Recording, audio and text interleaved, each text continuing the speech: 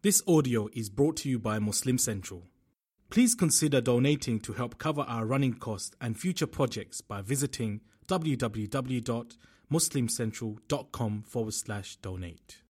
There is kindness in justice. I hope we've understood that. There is a lot of kindness in justice. May Allah subhanahu wa ta'ala bless every one of us. It is a very important message. Allah says, وَبِعَهْدِ اللَّهِ أَوْفُوا. Fulfill your covenant unto Allah all the time. You're a Muslim.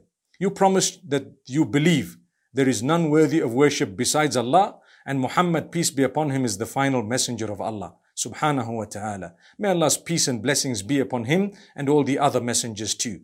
If you have borne witness to that, you need to understand, be true to it. If you say there is none worthy of worship besides Allah, then don't worship anyone besides Allah, because that's what you declared. If you say Muhammad, peace be upon him, was the messenger of Allah, then look for his message, find it, read it, listen to it, understand it, adopt it to the best of your abilities. Allah says, fulfill your covenant unto Allah. Whenever you've made a promise, fulfill it.